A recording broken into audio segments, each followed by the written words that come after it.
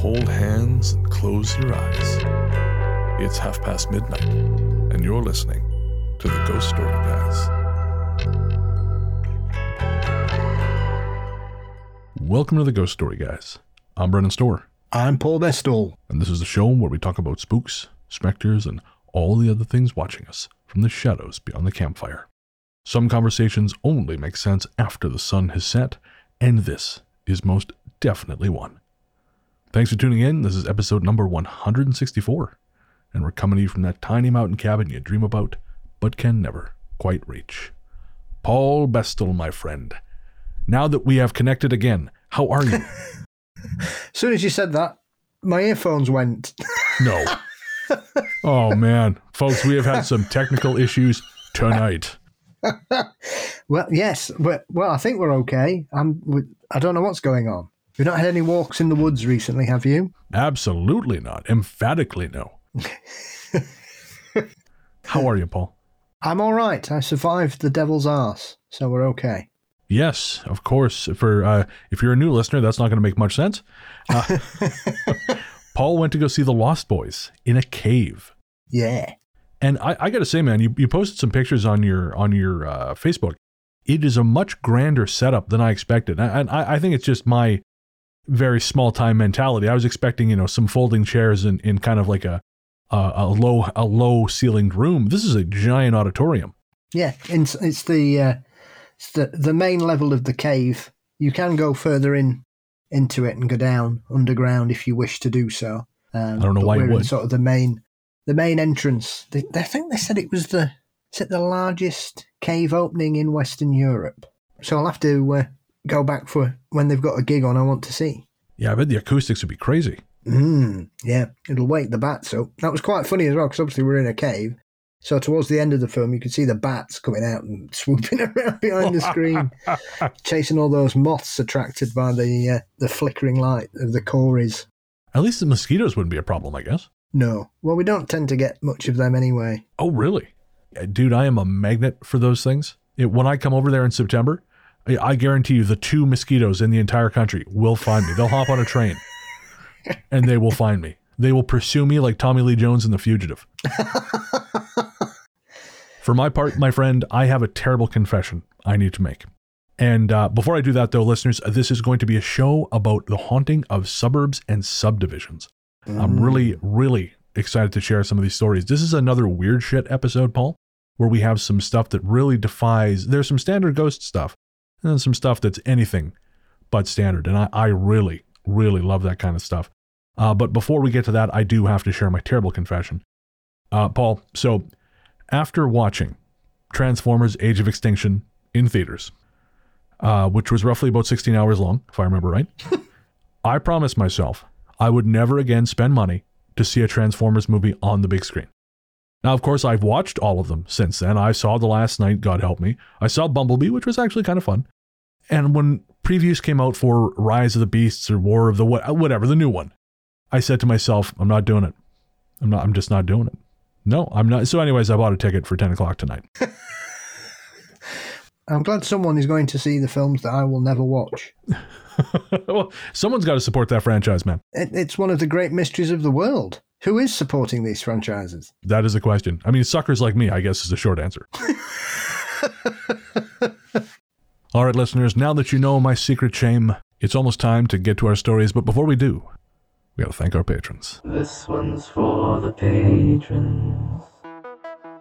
Patrons, you're the Rodimus Prime to our Optimus, which is to say we know you've got our back, and also you're probably actually cooler than we are. For real though, guys, this show wouldn't exist without our patrons. Everyone who downloads the Ghost Story Guys, you help make us who we are, but patrons are the ones who allow the show to continue, and for that we are deeply, deeply grateful. And of course, we'd like to thank all our patrons, but we would especially, right now, like to thank our latest patrons. They are Michael Kearney, Morgan A, Emily Ennis, Melissa M, Renata Hawks. Again, guys, thank you so much. We cannot tell you how much we appreciate it. And if you want to become a patron and get access to not only a bunch of cool stuff, which we'll tell you about at the end of the show, but an ad-free feed, head to patreon.com/ghoststoryguys. That's patreon.com/ghoststoryguys. or you can subscribe to us via Apple Podcasts. You get most of the same stuff. There's one or two things you don't get, but you do get ad-free episodes, you do get early release, and you do get some cool bonus stuff. Again, that's at patreon.com/ghoststoryguys or via Apple Podcasts. One last thing, shout out to our composer, Jerry Smith. Jerry is a talented film journalist and composer based out of Central California. His new project, Street Witch, will be debuting soon, and when it does, we'll play it on the show, of course. But for now, if you want to hear Jerry's work, you can find Rainy Days for Ghosts everywhere you stream your music, courtesy of Night Harvest Recordings, that's the Ghost Story Guys house label, or by going to rainydaysforghosts.bandcamp.com. All right, my friend, we're going to take a quick break, and we'll be right back with the stories.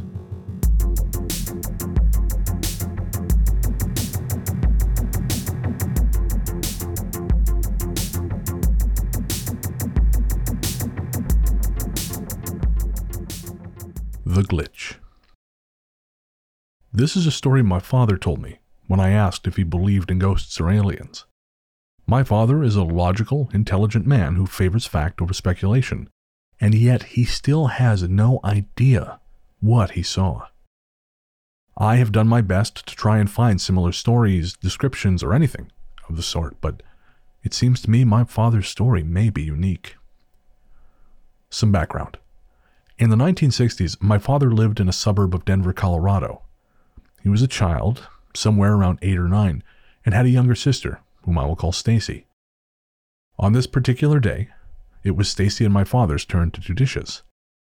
Their sink overlooked a modest suburban backyard with a 4-foot tall white picket fence, and mid-dishwashing, Stacy suddenly stopped, transfixed by something outside.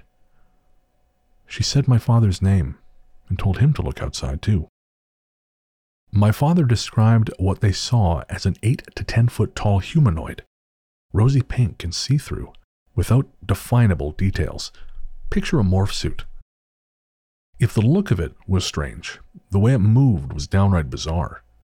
It made the motion of walking, but almost glided or teleported around the backyard. Stacy became frightened and hid behind the counter.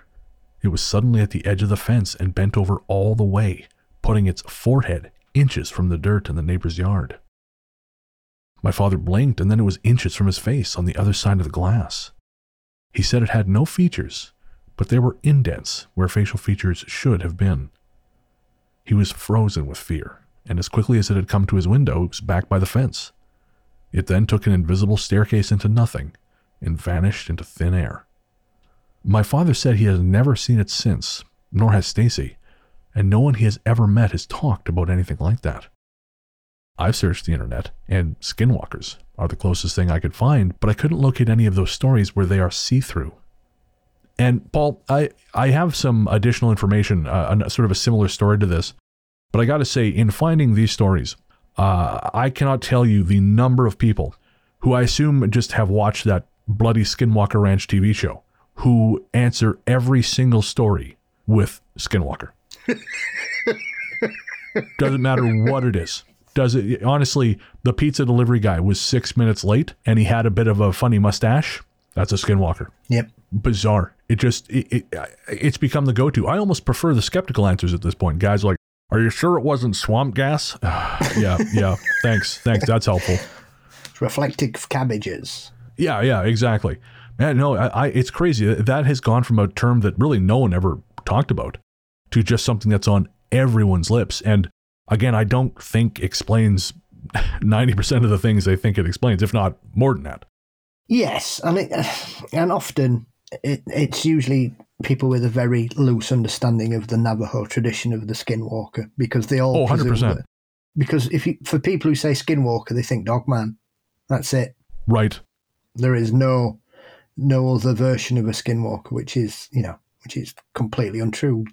The ceremony allows the person to use the pelt of any animal or even another human if they wish, and it allows them to become that particular creature. It's not just wolves or dogmen. It's either that or Wendigo. And again, I think people have a very surface level understanding what either of these things are. They have the watered down and cleansed versions of those two particular creatures, because obviously most people talk about Wendigos as some kind of antlered creature, which is bollocks. Exactly. Yeah. Funny enough, I remember Luke telling me that because Luke worked on The Inpatient, the sequel to Until Dawn on PSVR. And he was saying that obviously he did a lot of work, a lot of research, Skinwalker stuff generally, and sort of had some interaction with it there. And he said that generally you can tell online when people are just regurgitating stories or making things up based on stuff they've seen in a video game, because it always features some crazy antlered creature coming at them. Yeah, it was just one of those. It's an interpretation that first appeared in the 1930s, I think, the antlered Wendigo. Is that from the Algernon Blackwood story? I believe so, yes. Interesting. Yeah, okay. So what is a more accurate interpretation? Because, I mean, you had, was it Chad Lewis on? And they did a whole book about Wendigo.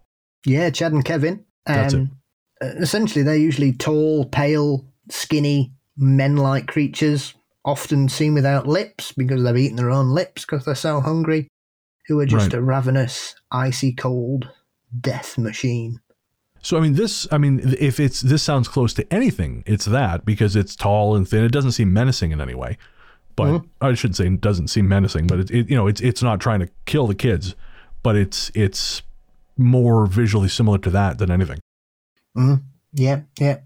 When I read The Encounter, there was nothing that I've heard of similar at all, really. Often I do like the weird creatures that are often seen, like the Dover Demon or the Enfield Horror or the Van Meter Visitor, because they're quite odd because they're usually one-offs.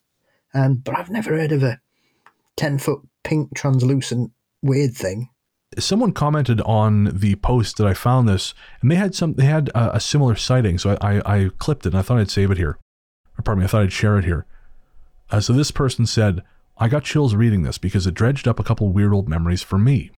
Once, I was in my family's living room, and out of the corner of my eye, I saw very clearly a dark figure running jerkily through the room. It was so bizarre and jarring, I sort of half saw it and didn't catch where it had run to. It didn't have any distinguishing facial features, but its movement seemed determined or maybe even slightly aggressive. A few years later, I saw a lower to the ground but larger, dark shadowy figure in the same weird jerky way. I saw it moving across my driveway from my bedroom window on the second story of our house. We had a long driveway and lived in a densely wooded area. I couldn't make out a face or even a head really. It was like a weird shadowy mass that seemed to partially blend into the things around it. At the time, I tried to convince myself it was maybe a bear or another large animal, but I've always sort of secretly felt deep down that it wasn't. Just the feeling I had at the time. I was used to seeing bears and coyote around the area further out in the woods, and they didn't frighten me. This did, though.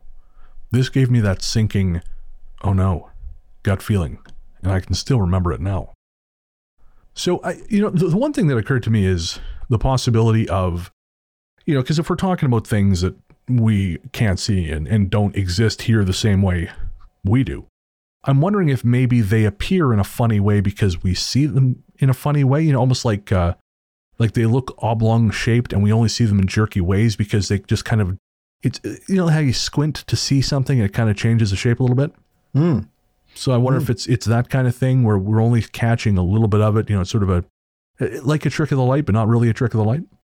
Well, I suppose it all comes down to the comprehension of, do the laws of physics apply on other dimensions? And if they don't, then that would explain things. But I suppose, 30 years ago, people didn't even consider the possibility of other dimensions existing whatever, never mind ones that perhaps run parallel with ours and bleed into each other. Perhaps there are two people having a chat in the seventh dimension talking about weird pink people they keep seeing running about shouting football songs that terrify them. I'm okay with that, actually. I like the idea that we are also haunting the higher dimensions. I figure if they are more spiritually evolved, someone's got to keep them honest. Yeah. You could say, there could be somebody out there going, oh, there's these really shit things flying in the sky. They make loads of noise and they leave like contrails behind them. Has anybody else seen these? And their government will be saying, oh no, it's Venus. Swamp gas. It's seventh dimension Venus. It's seventh dimension swamp gas. Drunk men on a golf cart at 3 a.m. up a hill. It's the only thing that makes sense. Go back to your seventh dimension jobs. Nothing to see here. Move on. They'll be having a press conference at the Hexagon. Light men. I had a lot of strange experiences from around the age of 3 onwards, and I don't really dwell on it that much these days. But lately I've been thinking more about some of my experiences and how unusual they were. I think that it was somewhere around the age of 5 when this particular thing happened. I live in a rural subdivision in Georgia.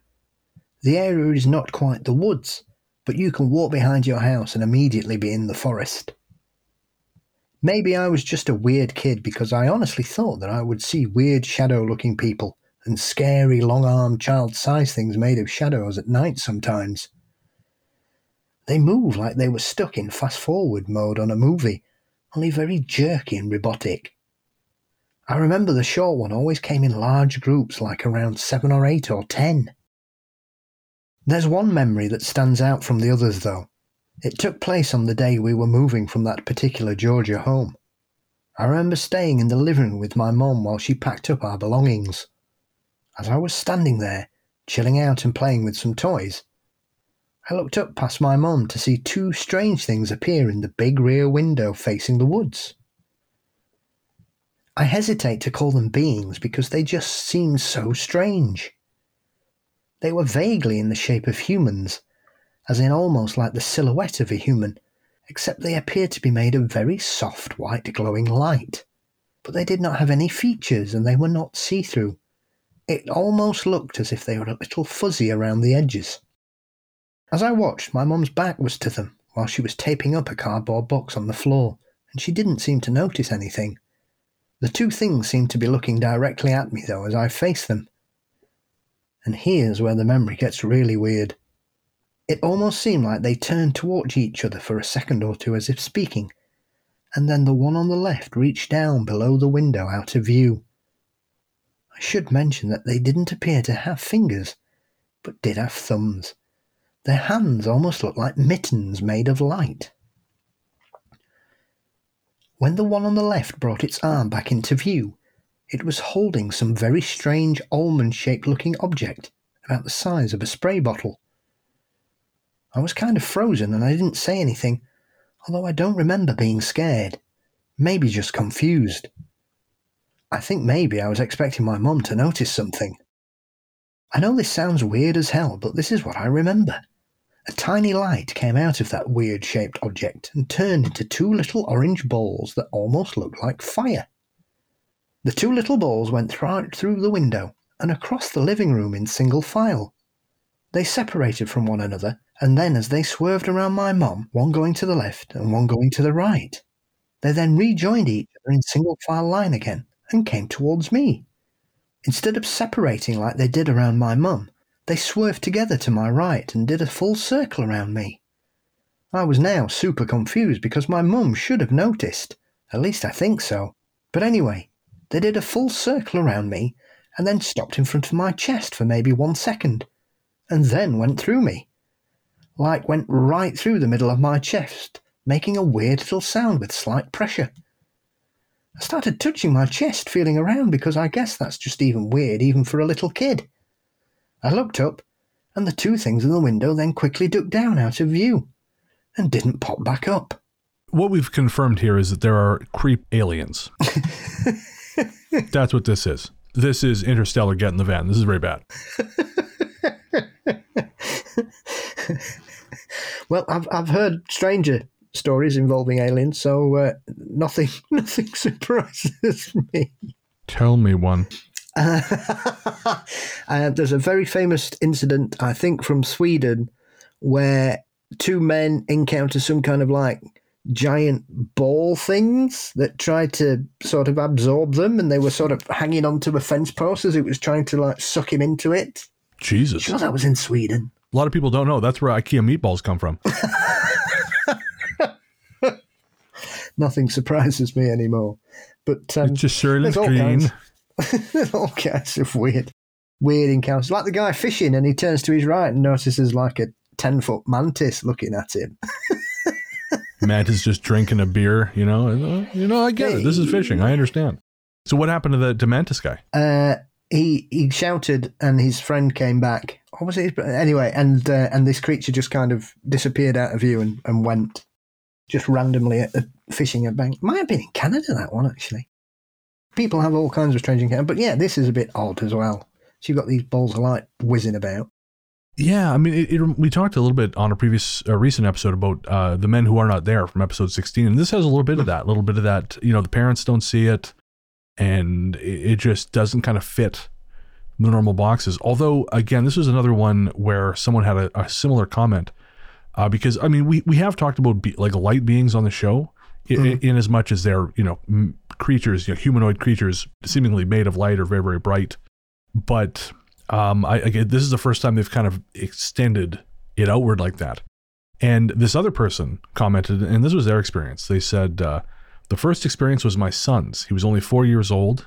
We lived in the Midwest where tornadoes happen. I was at work one afternoon when city alarms started going off.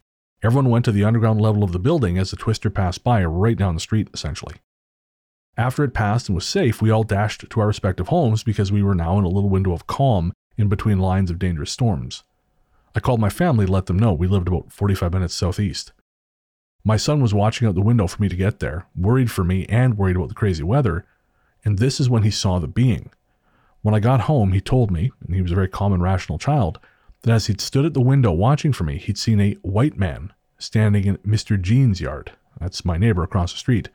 He told me that the white man had no face, but that he glowed like light. As my son watched, the being walked slowly through Mr. Jean's yard and toward the back of that house. He then described a big light suddenly shining out from the back of Mr. Jean's. The white man walked into that light, behind the house, out of sight. The light then went away. They go on to say when the son was 11, something else happened. They had returned from a grocery run. They were carrying grocery bags into the house from the car as usual, and as this person was heading to the front door to get the next load of bags, they saw the white man again stood across the street, again in Mr. Jean's yard. And it glowed. It was literally made of light. They said he was taller than any human, but not by a lot. Okay, so they say here he was taller than any human, but not by a lot. I'm guessing 12 feet at most. Who were you hanging out with, lady? The LA Lakers. Yeah, apparently, right? Yeah, my buddy Wilt Chamberlain was not impressed with how tall this guy was. Yeah, fine. Yeah, you and the Globetrotters. Bigfoot. Right? Not a lot. He's 12 foot, guys. Yeah. My poker game with Dennis Rodman and several telephone poles. Just hanging with my homie, Robert Wadlow. But yeah, so this person says this, apparently not very tall creature was standing there, and they said they felt a very calm, peaceful sensation. And then the creature began to walk slowly toward the back of Mr. Jean's house, which says to me Mr. Jean has a real thing for tall guys. Yes. Glowing tall men. Yeah, we can't compete in this new world, Paul. You start doing skincare and then they just want you to actually glow, not just figuratively glow.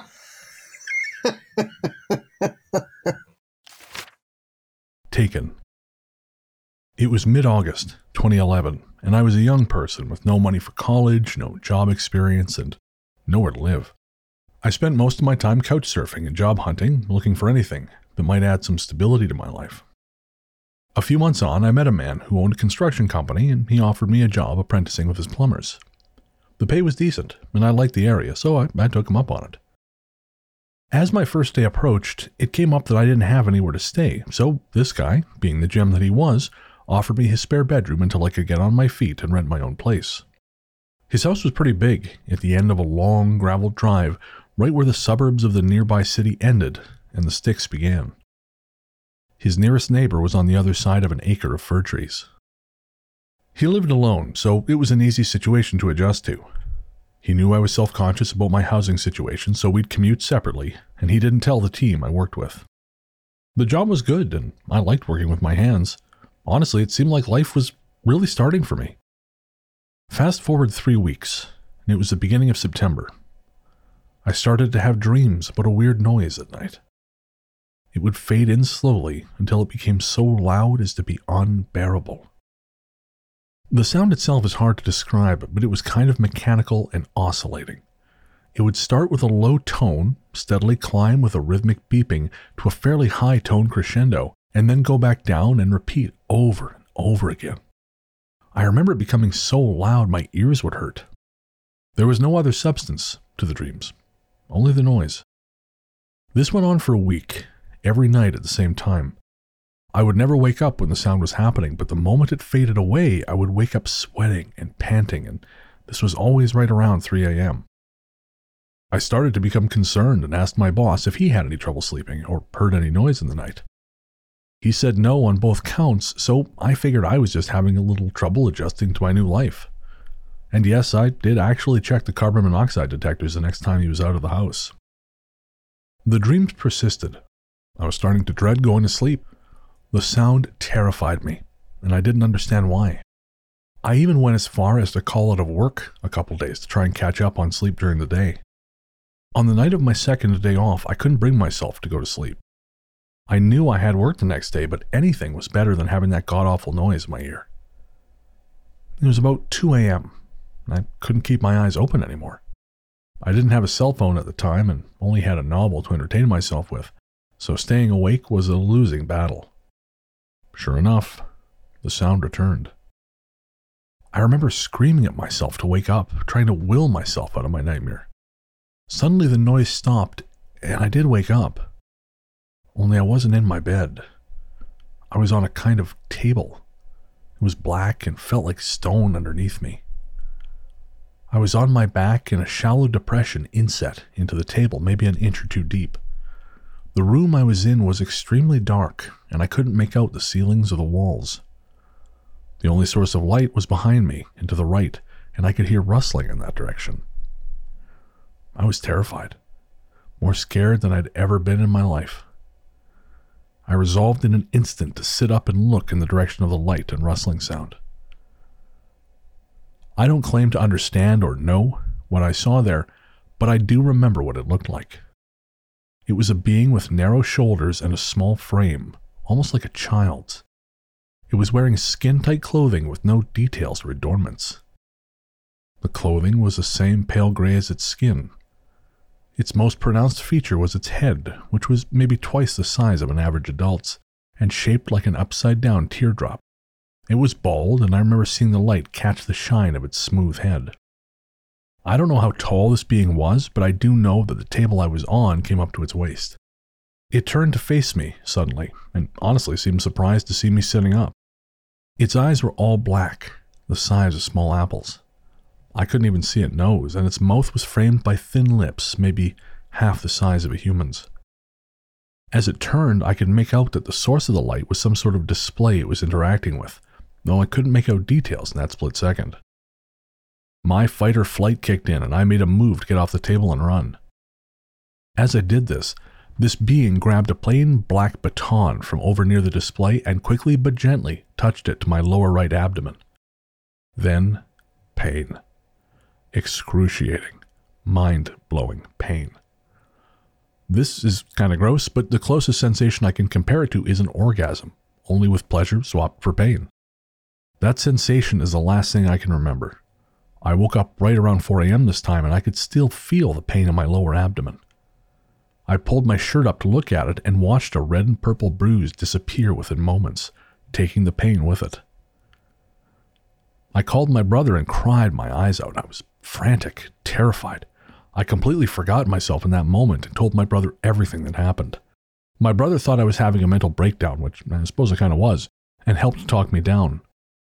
I called out of work again, and my boss later told me he heard me going ballistic on the phone with my brother. I told him we had a family emergency and left it at that. I've never heard the sound again since that night. So, Paul, I feel like this is sort of right up your alley in terms of expertise. Does this bear similarities to other stories you've heard? Yeah, it sounds like a very traditional abduction story, really. You could say that the description is quite similar to a grave as well.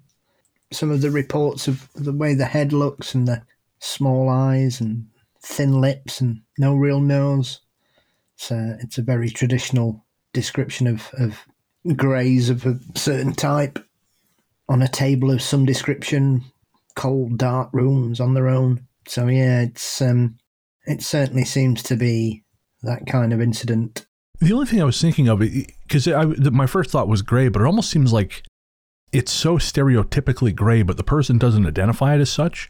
And I was thinking, you must have some exposure to the culture at this point. I mean, even if you don't, quote, believe in these kinds of things, I feel like the gray is such a ubiquitous cultural image that it's hard to avoid. But maybe I'm wrong. What do you think? It does seem peculiar, but I suppose we have to be careful sometimes that we presume things that are second nature to ourselves are as common as we perhaps perceive them to be in the real world. Right, of course, yeah, because we're kind of in a bubble. Yeah, or the normal world. Right. I mean, you only have to look at what's been going on in regards to the Pentagon investigations and the latest updates and all that. There are people that, despite the fact that some of us think it's incredible information, some people just don't care. No interest in the subject at all. I mean, I was surprised when I read that he didn't say it looked like a grey. Yeah. Because that's exactly what it seemed like he described to me. I mean, it's slightly taller than the average one, because greys are usually about 3 to 4 feet tall, but they do come in all shapes and sizes, height and width and whatever. So it's not the first time I've heard of one slightly taller than the normal description. Now, does the sound that he heard, or I assume it's a he, I actually don't know that for sure. Is that also something that, you know, is relatively familiar to your experience? Some people hear sound, some people don't hear anything. So it's not a hard and fast rule, which would suggest that, you know, different encounters have different, I don't know, introductions or whatever. Some people hear the noise of wherever they are. They can hear talking, but they don't understand it. Some people hear strange noises. Some people hear pops, as though they've popped into somewhere and popped back out of it. Right. So there are some sort of soundtracks to certain encounters, but it's one of those things. It's not a hard and fast rule, which is one of those where if people sort of mention strange sounds, it does seem to take it away from a pretty standard stuff. And like you said, you could look at that and say, well, there doesn't seem to be any real cultural referencing in this encounter, whereas anybody who knows anything about the world of ufology and alien abduction over the last 40 years would know straight away what's gone on in that particular encounter. Yeah. Well, someone else posted, again, they commented on this, and they had sort of a little bit of additional information of something that happened to them. So I thought I'd share that here. So the first person said, the sound you heard reminds me of something those of us who astral travel will sometimes hear, along with rhythmic sensations while sleeping. Generally, people call it the vibrations or the vibrational stage. You might be interested to read more about that and whether there are any commonalities. It's possible this wasn't your physical body experiencing this, but one of your energetic bodies. And I mean, I don't know much about this stuff, as we've discussed. Like, this is very much your area of expertise, but I do think, at least in some of these cases, what people have experienced is definitely something that's happened more on an energetic level than, like on a subtle level than an actual physical level. I mean, it's one of those as well, because obviously there are accounts where people have had strange experiences in places they've never been before. And it's almost as if what they're having the experience with is a regular visitor to that particular location for whatever reason. And it seems to be that thing that nobody wants to talk about. It seems to be happening to people, but nobody wants to talk about it at all. I mean, I do think there is still a big stigma. I think with ghost shit, we've come a long way, and I think people are a lot more willing to open up about that kind of stuff, about, oh, I had a strange thing happen to me, and, you know, this and this and this. I just think that, like, culturally, we're a lot more accepting. But I feel like with the, you know, I mean, this kind of sounds like UFO abduction. And I'm not, you know, we're not going to get into a referendum on what that means.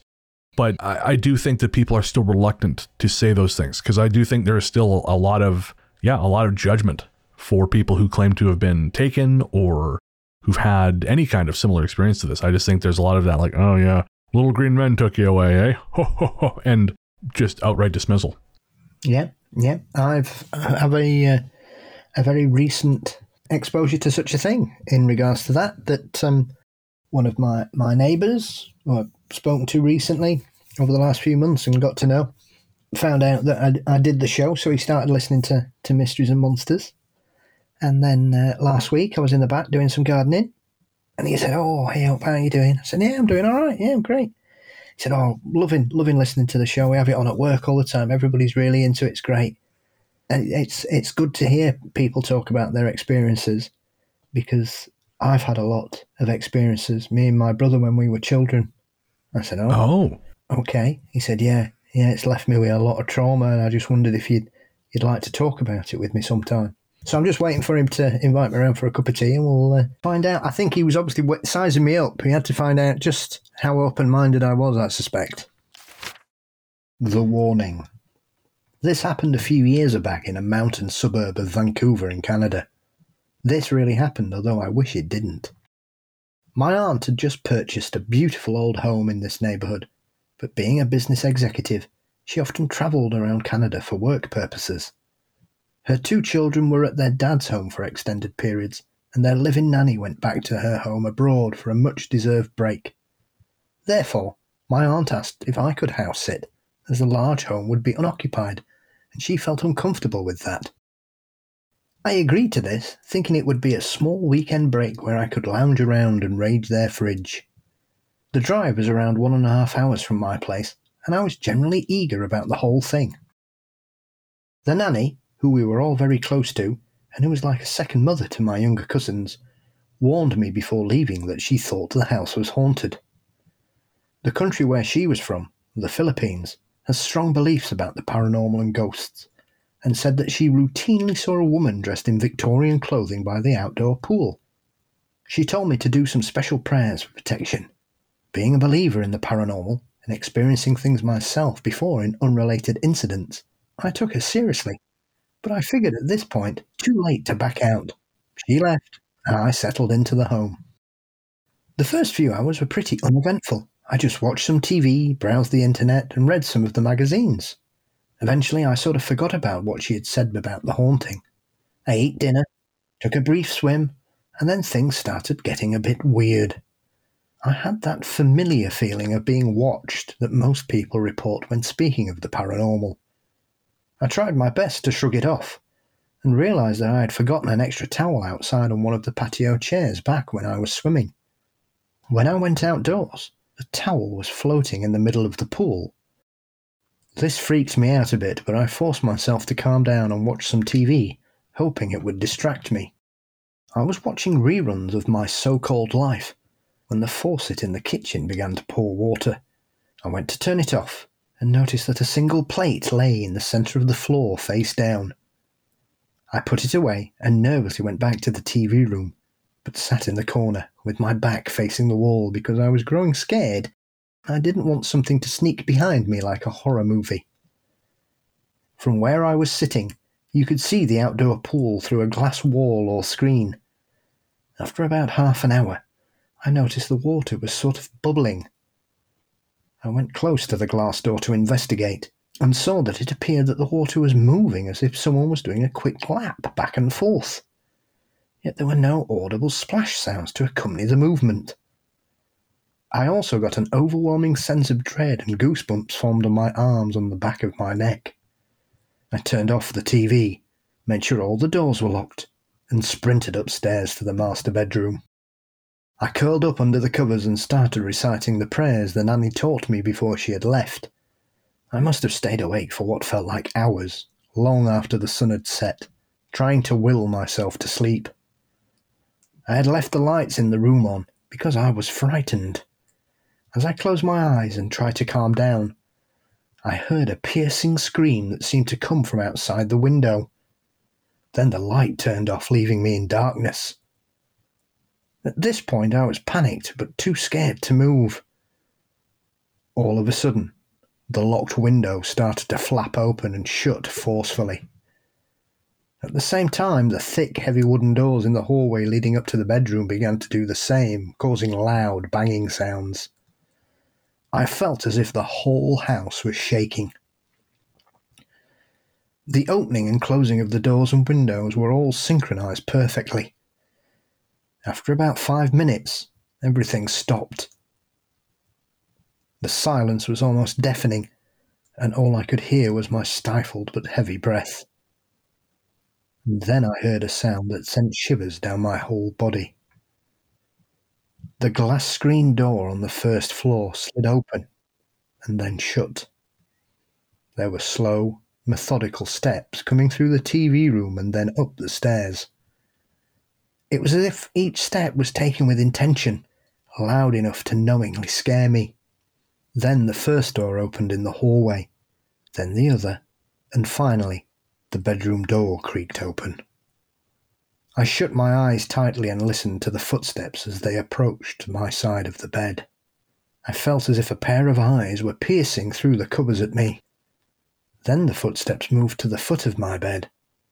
Minutes passed, and then the presence and the air in the room was so heavy, not one sound could be heard from outside. Not even the crickets that often frequented my aunt's backyard. Then all of a sudden, all of the covers flew off me, and I heard a loud cackle, like one might hear from a cartoon witch.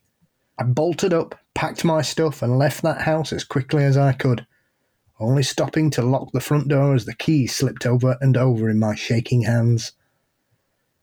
I left the screen door unlocked, but figured no one could get to it anyways, as there was a big fence surrounding the backyard, and frankly, in that moment, it was not my top priority. I checked into the closest hotel, too scared to drive home, and spent a sleepless night there, calling my aunt in the morning. She seemed confused when I told her what had happened, as she said she'd never felt any ghostly presence there, but that the nanny had mentioned it a few times. Honestly, Paul, I thought the scariest thing about that story was going to be the fact they were watching a program with Jared Leto in it. Maybe that's what conjured up the spirit. If it's going to be anything. Drag him back to hell. I heard someone else on a podcast describe him as looking like the inside of a bucket smells, and I can't think of a more accurate description. Well, I'll never get over his hilariously awful turn in The House of Gucci, which is a very annoying film. Oh, I saw that one in cinemas. That was 3 hours going on 6. And most of it's nonsense. You don't need to make that story any crazier. It's a crazy story. Well, he's also played the only version of Joker who I've heard say, "Fuck you, Batman." So, I mean, that's no small thing. That story, I was thinking about that. I mean, they nailed down the location a little more specifically, but I didn't want to get... I don't know why it matters, because whenever it's a story nearest to where I live, suddenly I get all concerned about privacy. And then, if it's a story from somewhere else, I'm like, oh no, this is like 325 Johnson Street. This is Bob's house. Bob. I don't know why I do that. I was thinking at first, the towel in the pool thing. I mean, if there's a strong wind, it could have been that. But past a certain point, it's undeniable. There's something going on. It's interesting as well, because obviously she didn't see anything, but she heard something. So yeah, the nanny sees it, but she just hears it. So once again, but then as we've said before, her aunt saying that she'd never seen anything or had any feelings is just one of those things, isn't it? Not everybody will. That's it. Yeah. And of course that makes it tough, because then you get the, it's not real brigade, because if it was real, we'd all see it kind of thing. Yeah. It makes a change. It's usually the husband telling the wife to stop being silly. That's true. That rather than an aunt saying, oh, that nanny, she does say some silly things. I feel like when you achieve a certain economic level, everyone mansplains. When you got enough money, you're all suddenly, you're all that guy, and everyone can just talk absolute nonsense and ignore every bit of common sense that might come their way. The blanket thing is what really finished me, and I'm not surprised it finished them too. I mean, I don't know if I would have made it that far. Maybe, but perhaps it was hot and they were simply trying to help, because obviously it was warm enough to go for a swim outside. Maybe they were just concerned that the guest would overheat. I feel like there's a better way to do this. I don't want to be the guy to suggest that we send the ghosts to some kind of finishing school or maybe some kind of training academy, but I mean, maybe we're going to have to do that. Paranormal deportment. Yeah, right? It's the future. If you're going to turn down my pillow. Don't rip the blankets off me. One, I sleep naked, so you're going to see shit you don't want to see. The ghost who wanted to die a second time.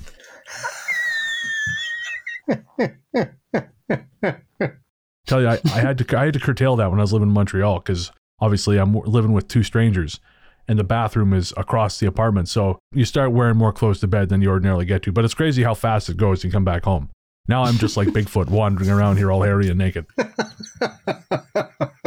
It's horrifying. Yes.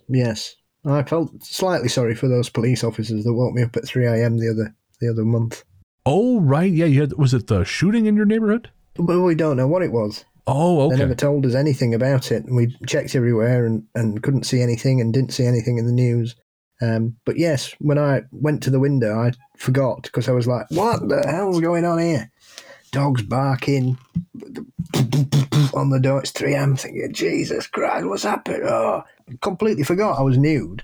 And he's coming to bang on the door again, and I opened the window and went, oh, hang on, I'll be there in a minute. And he turned and looked, and I was just stood there in the window. And I just thought, fuck it. I'm inside. It's my house. That's it. You're being weird. Now you know why they call me Tall Bestel. The deer are watching. Some background. I live in a rural suburb in a rural county in Texas, about 1.5 miles away from my grandparents who live on an expansive longhorn cattle ranch. My grandparents are currently on a trip to Michigan, and they needed someone to watch their house, take care of their diabetic dog, and water the garden for a while. I love being alone and in the country, so I agreed to do it for them. The first 2 days were fine. It was on the third that this whole ordeal began. It was about 8:30 at night, and I had just made myself dinner. The recliner I was sitting in my grandparents' living room was directly beside their large glass doors, and from it I could see into their backyard. Just past the fence of the backyard were about 12 deer, which wasn't that odd considering there's an insane amount of deer where we live. I watched them for a second when all of a sudden I felt a wave of fear rush over me. It was like my brain stopped seeing the deer as something harmless, and instead they became a very imposing sight. I scanned over the deer and my eyes landed on one in particular. I noticed it because even though it was a doe, it was a good bit taller than the others, and seemed to be oddly bulky and slightly misshapen. I watched it for about a second before, out of nowhere, its head shot up from the grass and stared directly at me. I hadn't been moving, and both dogs were inside with me and asleep, but I knew that it was focusing in on me. We stared at each other for about a second before it started to whip its head around in a really unnatural motion. The closest analogy I can make is when a video game glitches and the head of a character starts moving around wildly. It did this for another second before putting its head back down into the grass like nothing had happened. At this point, I knew something was very wrong, and I knew I had to get out of there. I called my mom, who was out fishing with my stepdad, and told her I was going home early because I was freaking out. I suffer from anxiety and can sometimes have panic attacks, so she understood, and I hauled ass out to my car. All I grabbed was my phone, my Lunchables, and an Eeyore blanket that I'd brought from my house. I don't really know why I grabbed the extra 2 things beside my phone, but I wasn't thinking clearly. I mean, Lunchables are expensive, I get it. I'm usually a very careful driver, especially on my grandparents' shoddy gravel driveway, but I knew I had to get off their property or else I'd be in real danger. My car is shitty, with the driver's side window permanently down. The entire time I drove up their half-mile-long driveway, I heard a sound coming from just a little bit behind my car. It sounded as if a mammal tried to replicate the sound of a cicada, very throaty and unnatural, and it was the same constant distance from my car the entire drive off the property. Right in the front of the gate before going back out onto the road were a few of my grandparents' cows. I laid eyes on a black figure amongst them, and almost like an optical illusion, it changed to be the full frontal profile of a longhorn. I would have thought it was my eyes playing tricks on me in my panic if it wasn't for the horns. When I first saw the cow, it was a black figure with no horns, but within the second I spotted it, it suddenly had 2 giant horns on either side of its head. I managed to drive home, but I still felt extremely unsafe. My instincts were telling me that if I went inside, I'd be cornering myself. At this point, I made up my mind to go to my closest neighbor's house. I knew if I stayed alone, I would be putting myself in danger. So, cue me crying and clutching an Eeyore blanket as I stroll up to my neighbor's backyard, weeping and apologizing profusely. Thankfully, my neighbors are saints and they took me inside and calmed me down. They stayed up with me for a good hour, until my mom and stepdad got home from the lake and I felt safe enough to go home. Because I had fully calmed down, I decided to go back to the ranch with my mom to clean up the mess I'd left when I booked it out of there. But by the time we were even remotely close to the ranch, I felt the panic return. We got halfway down the driveway before I told my mom I couldn't do it and that I had to go back. My mom was still planning to go back after she dropped me off at home, but I knew she'd be in danger if she went back alone, so I told her about the deer, told her I really didn't want her to go back that night. She agreed. The next day at about noon, I had to go back to gather my stuff and check on my grandparents' diabetic dog and let the bigger outside dog in so she would be safe from the heat. The feeling of the place was still tense and strange, but not terrifying. Later, at about 8, I had to go back again, this time to feed the dog, let the other one out, and water the plants. I was way more hesitant about it, but my mom forced me to go. I was keeping my cool pretty well until, as we were going down the driveway, I saw a deer standing in the road. I immediately felt the fear of the previous night and started to freak out, telling my mom that I couldn't do it and she had to turn around. As I was freaking out with my mom distracted trying to calm me back down, this fucking deer arched its back like when a cat stretches. That tipped me over the edge to full-on hysterics, but my mom still refused to take me home. My mom went inside my grandparents' house and I stayed in the truck and called my friend Hope so I'd have someone to talk to. I told her what I'd seen and she tried to calm me down, but nothing really worked. As I was freaking out on the phone to her, I saw a black shadow dart into and then out of the rearview mirror. That was it. I called my mom and was screaming for her to come back outside and then take me home. Even during normal panic attacks, it never reaches this point, and my mom was starting to get angry. She tried to convince me to come inside, but I was begging her and screaming so harshly that my vocal cords hurt. Eventually, she decided to take me home, and I was hyperventilating and sobbing until the moment I arrived back. And Paul, I am really curious to get your take on that because I'm of two minds about that. And a lot of the people who commented on the original post, they thought it may have just been a panic attack. And, when you're in that state of mind, and I know this from personal experience, sometimes you start over-interpreting external stimulus. Because quite often, I used to have, and still kind of do, problems with hypochondria. Instead of external things, my panic would almost purposely misconstrue things I was feeling internally. And this had a little bit of that vibe to it, but I'm curious to see what you think. To be fair, I'm not really sure that there's a paranormal or Fortean explanation for this. I think it is simply a state of mind and misinterpretation of normal sights and sounds. I mean, people say, oh, well, I'm used to seeing what animals do, but, animals do strange things for no reason sometimes, and you just think, what's going on here? Why is it doing that? There are, because we have a passing relationship with animals. We will see them at certain parts of the day or at certain aspects of their lives or whatever, but we don't have a 24-hour symbiotic relationship with animals these days other than pets. And half the time, if you own a cat, you've no idea what it does for 23 hours of the day. That's true. You only see it when it turns up because it's hungry or it's had a poo. Animals are strangely hilarious at times, which makes no sense. I would not be surprised to see a deer stretch its back out at all.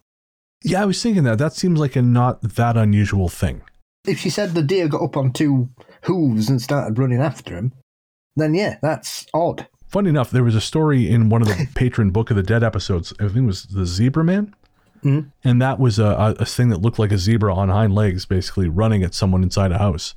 When I spoke to Anne-Marie Manalo, she'd got a story, I think it was in Portal, about a couple that had gone on holiday to the south of France in a very remote location that was surrounded by forest and a herd of deer.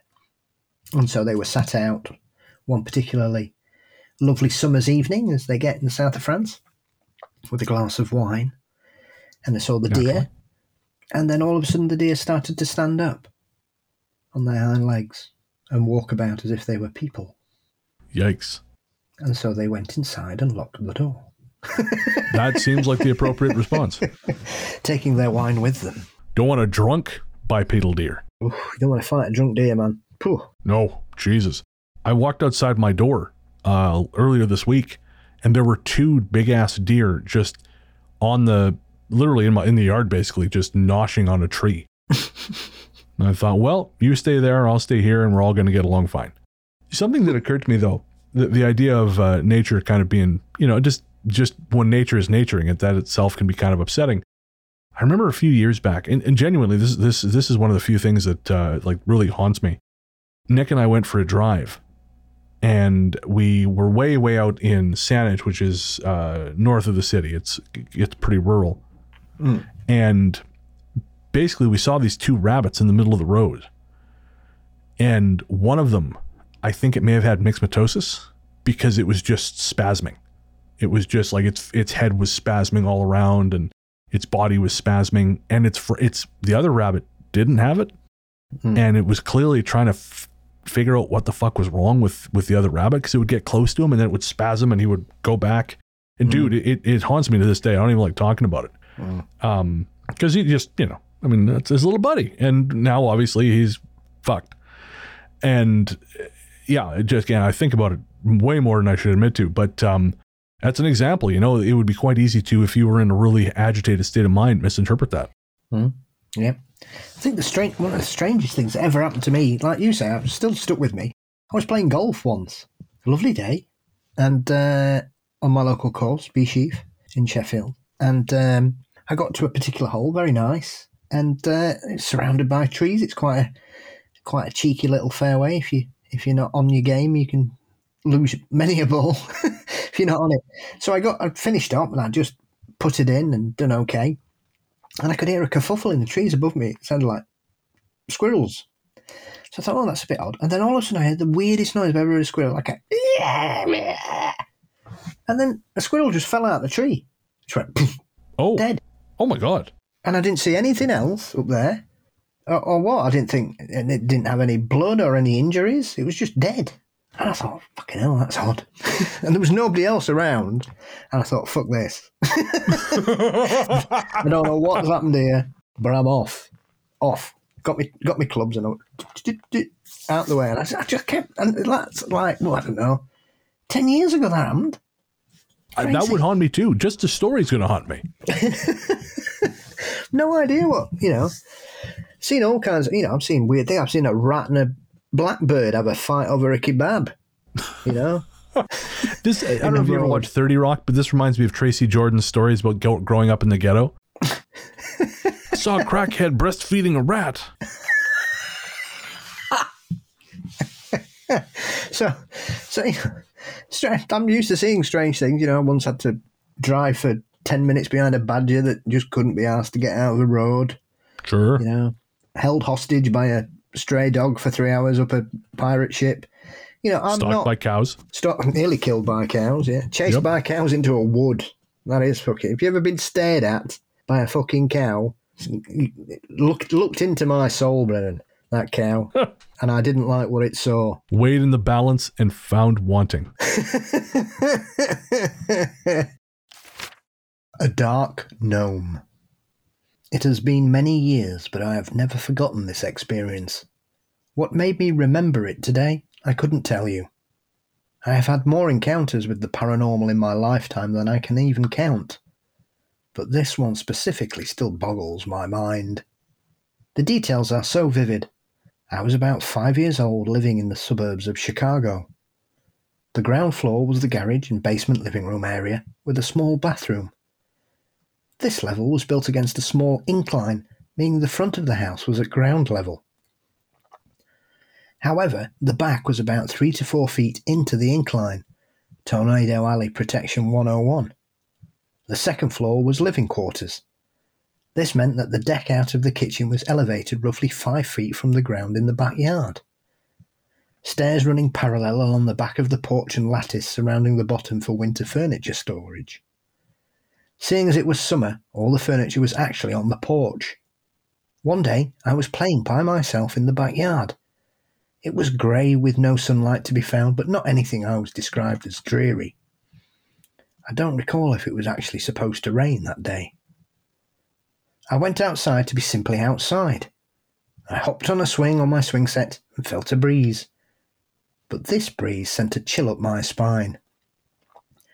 I heard the lilac bushes in front of me rustle. The breeze came from behind me, but the bushes went from right to left, where the stairs to the porch were. Somewhere in these couple of seconds, I stopped my momentum of swinging abruptly. Remember when you were in grade school on the playground and you had your momentum, but dug those heels in for that abrupt stop that jarred you in your heels, dragged your toes, and you felt it in your calf? Yeah, just like that. I knew I couldn't scream. I simply got up and went towards the stairs, maybe 25 feet away. Once I was halfway there, I heard this growl, unlike anything I've ever heard before to this day, even in movies. I stopped dead in my tracks. Some petrified primal instinct told me I couldn't run around either side of my house. The front door was on the opposite side of the house, and I would have had to unlock 2 doors on the privacy fence either way I went. It was too far for my little legs. I, to this day, have no idea how I could have known that at that age, so I simply ran up the stairs. As I was running up, I looked under the porch. Why I looked, I will never know. It was maybe the 3rd stair when, despite being terrified and despite feeling a dark energy, I stopped and turned. No more than 5 feet away from me was a small person, no more than 2.5 feet tall, male. They were wearing tattered black clothing. Think Dobby the house elf meets mummy wrap. His face was partially concealed. I can't describe all the details, but he was clothed in what I remember to be a shirt gown, and there was a headpiece.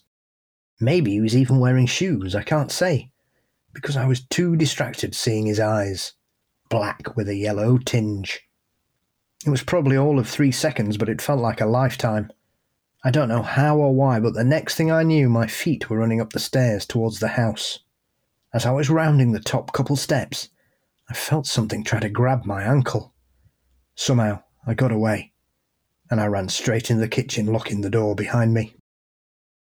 My mother turned around to see me crying. I told her there was something out there, something under the deck, a little person, a bad person. She told me it must have been a raccoon, and there was nothing to be afraid of. Dad told me the same thing. I knew, and still know, it was not a raccoon. For years I never walked down those stairs, afraid someone would grab my ankle. For years I wouldn't play in the yard without a parent. I even stopped going into the basement. That looming feeling never left me. You know, this is one of those situations where the way a parent can just write off something like this. Oh, it was a raccoon. Yeah, a raccoon scared me so much that I refused to go outside anymore. Unless that raccoon is wearing a leather jacket and swinging around a butterfly knife, that doesn't make any sense. Raccoons, man, they get blamed for all sorts. Telling you. I mean, we've got a bunch of raccoons here, and they're not that interesting. They mostly, well, as we've heard, they shag next to the garbage. They come into my house at night and terrify my wife. And really, okay, maybe now I'm getting it, actually. Raccoons really are sons of bitches. There is something to this. I had a very nice relationship with the ones I met in Florida. Were you feeding them regularly, i.e. buying them off? May have been. Yes. Yeah, that'll do it. If I didn't have cats, I would feed them more, but I'm worried about attracting more raccoons here with the cats. You might even get Bigfoot. It's a rough neighborhood. The only times I've ever been challenged to a random fight are in James Bay. I don't know if Bigfoot's down for that. He seems like a very gentle type. Yeah, well, okay, don't push him. You wouldn't like him when he's hairy. I was talking to someone the other day, and she lives in my neighborhood, and she was saying that she was walking to work. It was about 7 a.m, and there was this guy who just, his dog dropped a deuce on the ground, and he started to walk away from it. And, you know, she's got 3 dogs herself, and she said, "Hey, man, pick that up, because it makes all of us look bad if you don't." And this guy apparently wheeled on her and literally said, "Do you want to go?" Like he was going to fight her. And I'm sure she's a tough person, but I just don't feel like this should not be your first instinct. Someone gives you a piece of constructive criticism, and your response is, "And now we fight." What the fuck is wrong with you, man? You've called me out and shamed me in public. Now I will kill you. Right? Jesus Christ! I'm reading right now the book "Men Who Hate Women." It's a terrifying look into the manosphere, and I couldn't be reading it any more like specific a time, any more pointed a time. I'm reading this book, I'm hearing all this stuff, and then I have this conversation with this woman. And she goes, "Oh yeah, and this happened." Jesus, so there it is, object lesson. And I just think Bigfoot's better than that. He doesn't need this neighborhood. There's other things he can do. She should have just picked that shit up and rubbed it in his face. This is the Paul Bestel method for conflict resolution. What's he going to do? I mean, honestly, I don't know. I don't know what the answer is. Tell you what, it's hard to fight with shit in your eye, mate. Hang on, that's the title of the episode. Forget what I had. It's hard to fight with shit in your eye.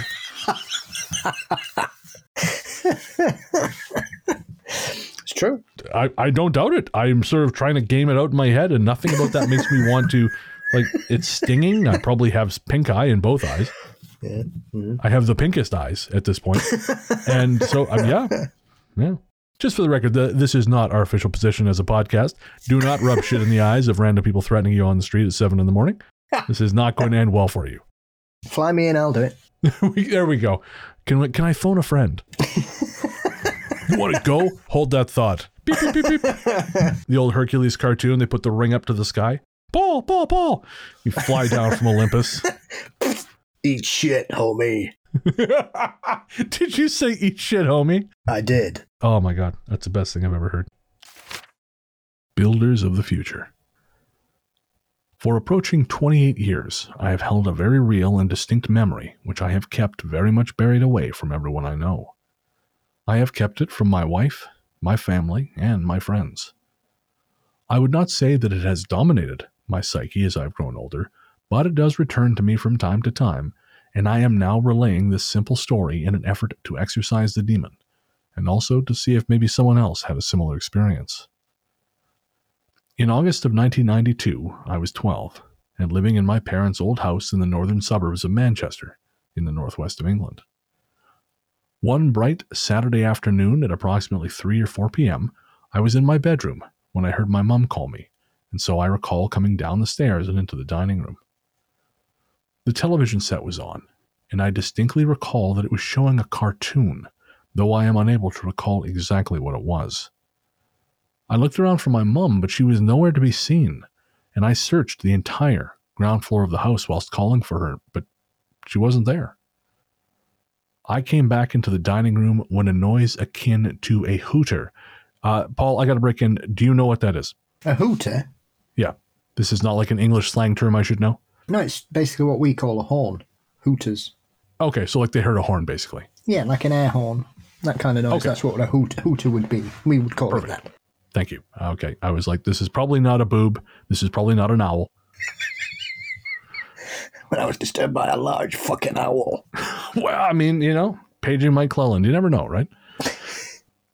I came back into the dining room when a noise akin to a hooter came from the television, and I stopped to look at the screen.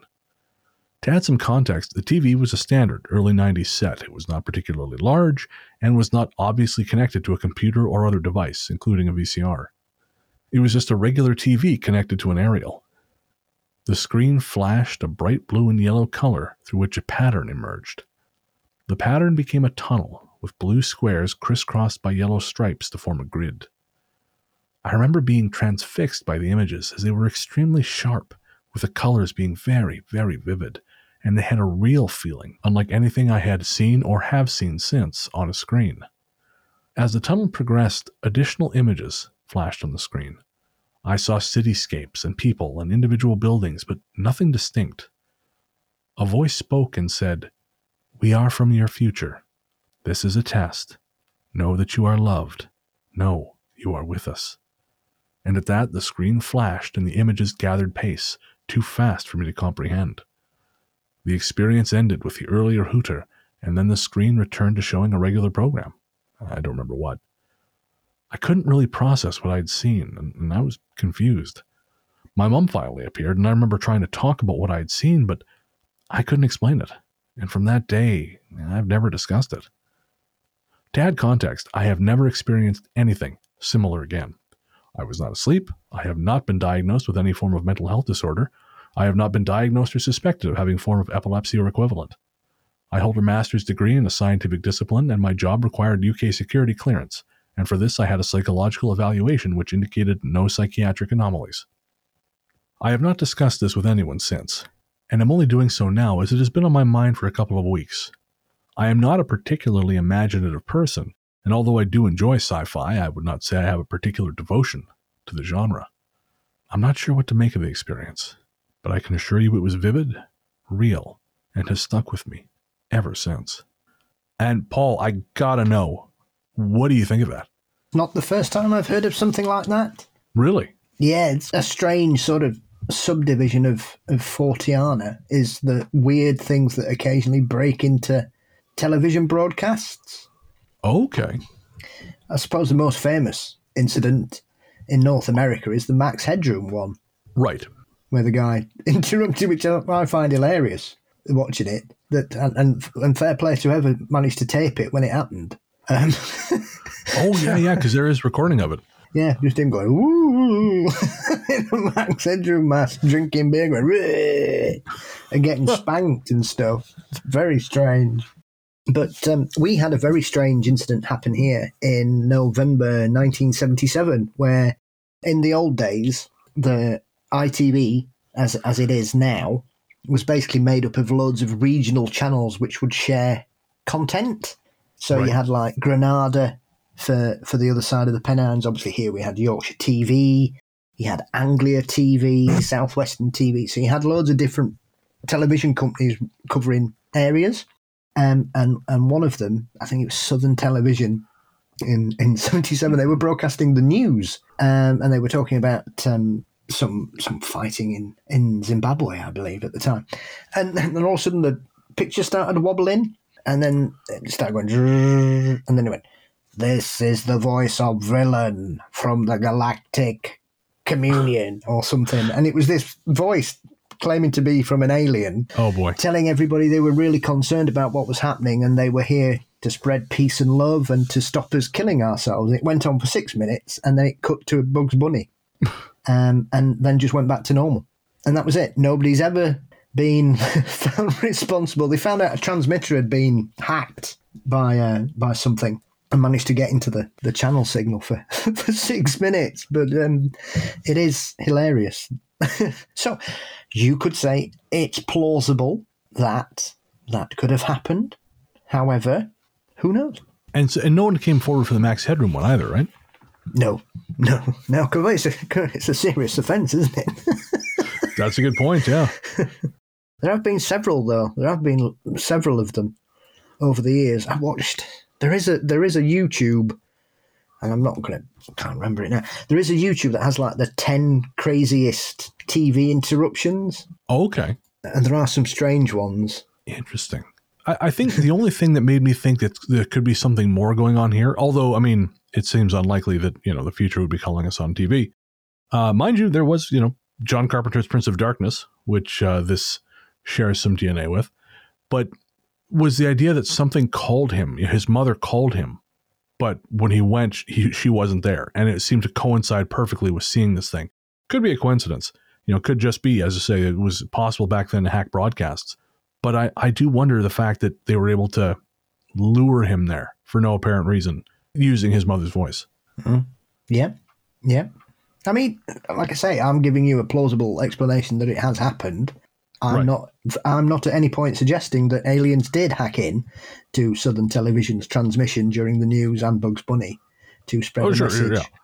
Because the thing is, if they were going to do that, you'd pick one of the bigger channels like Yorkshire or Granada, not somewhere down south dealing with a smaller community of viewers than you would have on most of the other ones. So who knows? But it's a very positive, uplifting message that seems to have very similar sort of aspects to it that the whole early contactee movement was, that all these people were having contactee experiences with visitors from other planets who were spreading, as I've spoke with other researchers of that particular essentially a socialist point of view, which some people in the 50s, a lot of the contactee movements were infiltrated by the FBI and the CIA because they presumed that the Russians were doing it because what aliens were saying seemed very similar to communism. Take care of each other. Sounds commie to me.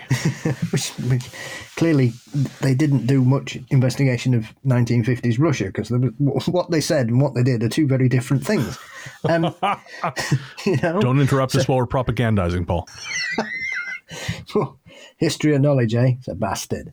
And so you've got to, I suppose you've got to just take it with a pinch of salt. But regardless, it's still a very positive message, isn't it? Somebody's telling you that it doesn't matter, we're from the future, and just to let you know that you're loved and you're cared for. And yes, it's a bit peculiar, but it could have been a lot worse. It seems quite an uplifting experience, in my opinion, there.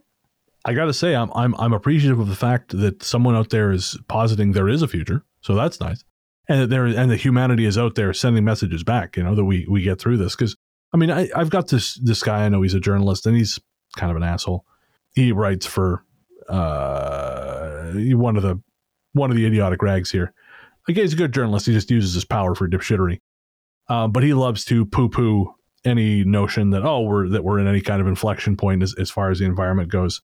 And I wish I could be so flip. I genuinely don't know that he believes that. I sometimes think he does that just because he's paid very well to say that, because he's a fairly well-known journalist.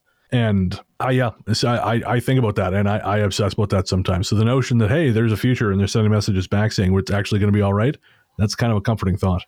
Never underestimate the ability of people who know they're only going to be alive for another 50 years to take as much money as possible to ignore the future consequences. I don't know, in this guy's health, 50 years might be a stretch. But yeah, I know, as like a general sense, yes, I agree. All right, folks, those are our stories for tonight. Thank you so much for joining us. I hope you enjoyed our little trip around some of the suburbs. I love driving around the suburbs. I'm fascinated by them. I would never want to live there. That's just me. I don't like being that close to my neighbors. I'm kind of an asshole, Paul. I don't. That's just a little too cozy for me. If you have a story, send it to ghoststoryguys@gmail.com. We'd love to share it on an upcoming Listener Stories episode. We're going to take a quick break and come right back with our Ghost Force shoutouts.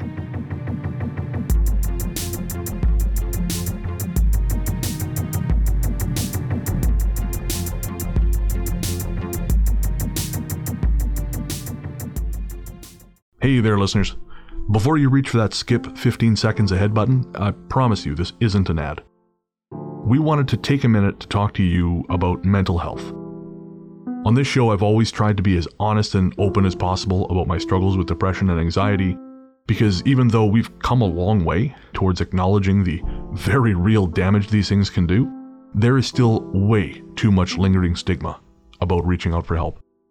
And when you start to feel like there's no help, it's easy to start feeling like there's no hope. But Paul has joined me today to remind you there is always hope and there's always help. We're not going to try and talk you out of self-harming right now, because we know that's not how it works. Instead, what we wanted to do was tell you something now and hope that should things get bad, you'll remember it and make a phone call or send a text message before you make any permanent decisions. As someone who knows all too well just how important mental health can be, it's never too late to reach out. In Canada, the number to call is 133-456-4566. In the USA, the new number to call is 988. That's 988. In the UK, the number to call is 116123, or text SHOUT, that's SHOUT, to 85258.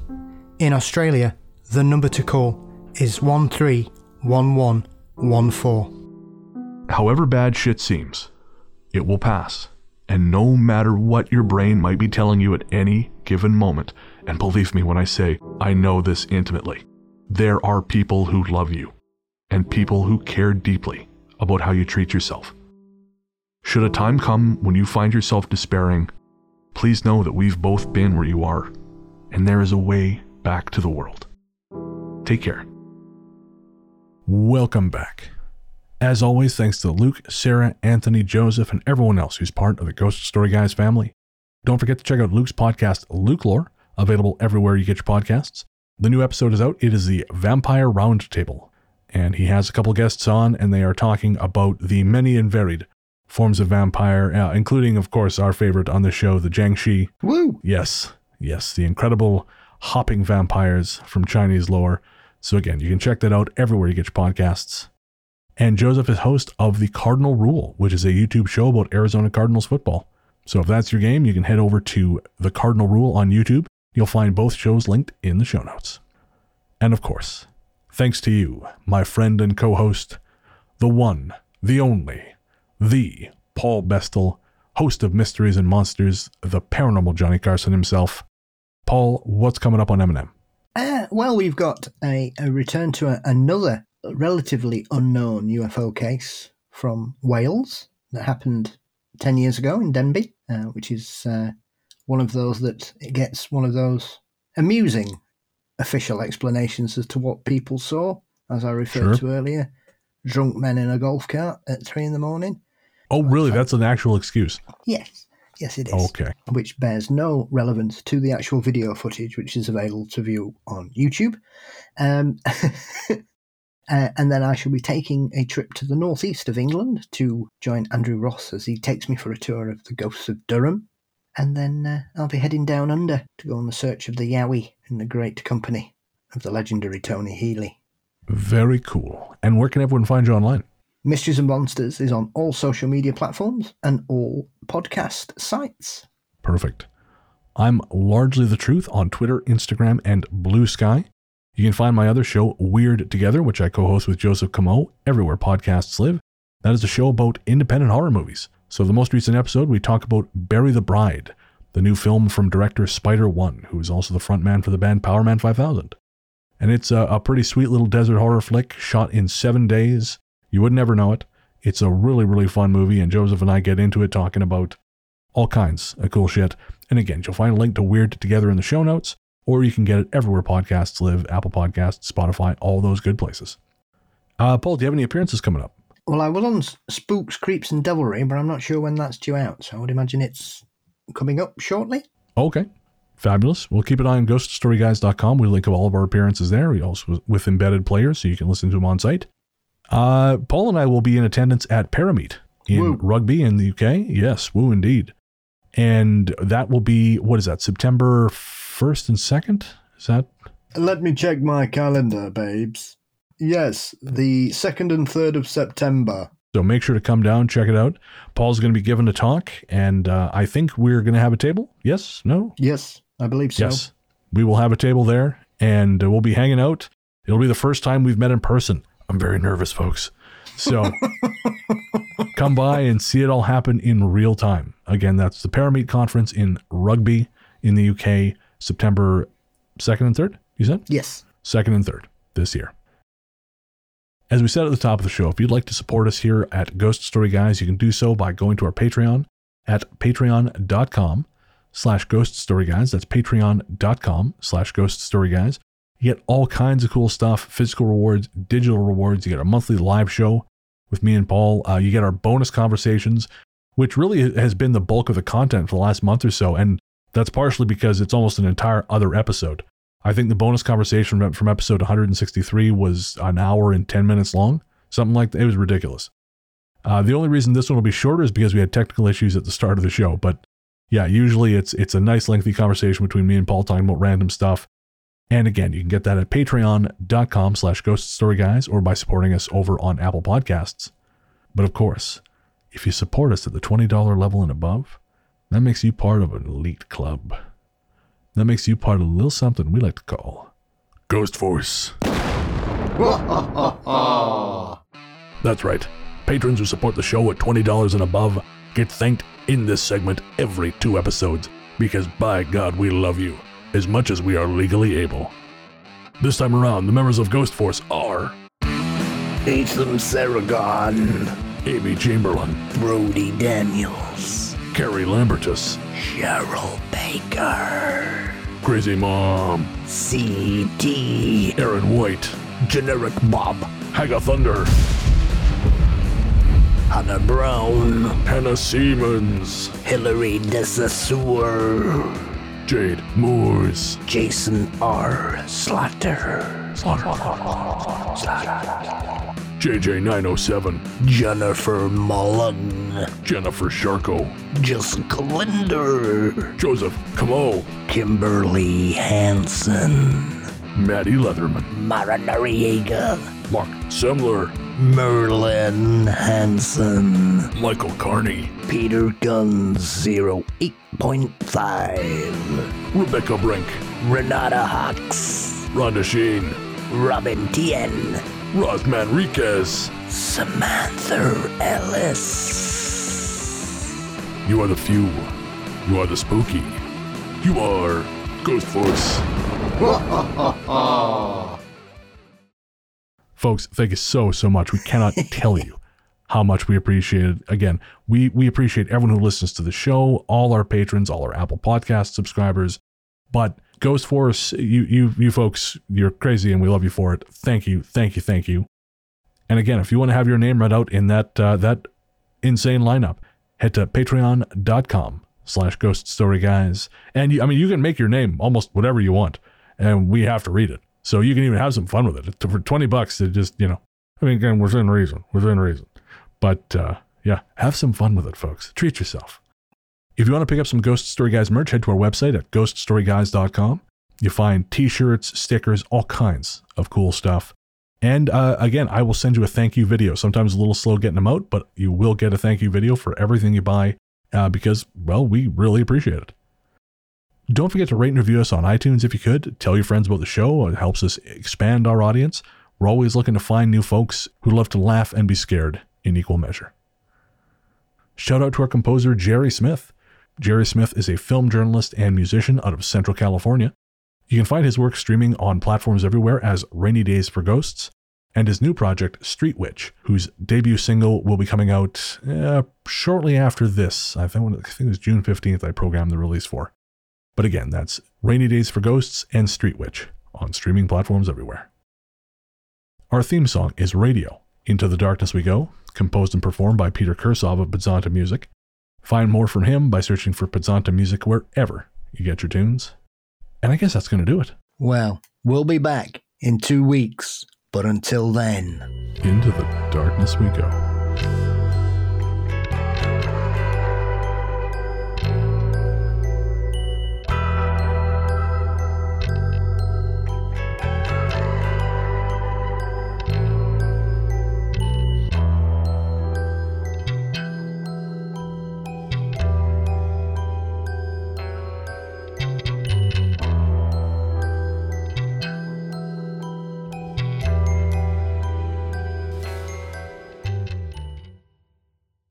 Paul? Still there? Yes. My computer just started doing something insane, and I don't know why.